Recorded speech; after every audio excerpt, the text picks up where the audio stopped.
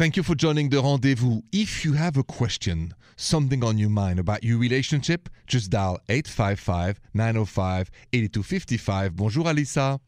Bonjour, Simon. Bonjour. What's going on?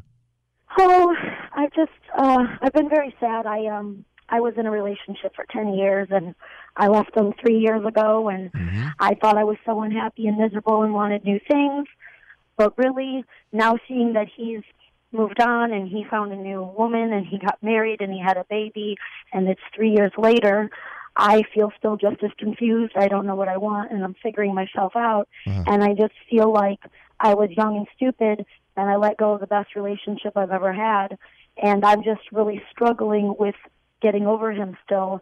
And so I guess that's the advice I wanted to ask you, was just how do I work in a better direction to move on from this relationship that I cannot have again?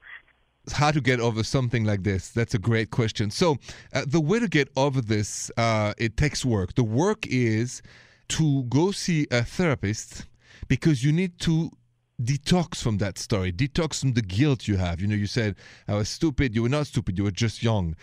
So you have a lot of guilt because you feel, oh my God, what have I done? Have I ruined my life? I should have done this. I should have done that. And we've been there. All of us who had a breakup story at one point, we have regrets. That's just the nature of life. So I don't want you to overdwell on this. But if you want really to clean the past, you have to go to see a therapist, and you have to talk about it in details, and only to one person, not your best friend, not your mother, not everybody else, but a therapist who can help you clean the past.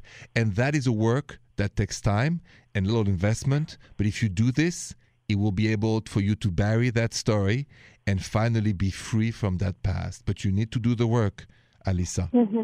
Okay? It's the only way. You need to talk about it so much that everything has been said and been accepted and has been buried. And then it's time to kiss the future. Okay? Okay. Do the work, Alissa. There's no magic formula. Nothing but... No, really. I've done the work with my shrink, so I know. And it works. But you got to put in the time and go and tell your conversation to somebody who can help you. Okay. All right. Best of luck to you. It's going to be fine. You're most welcome.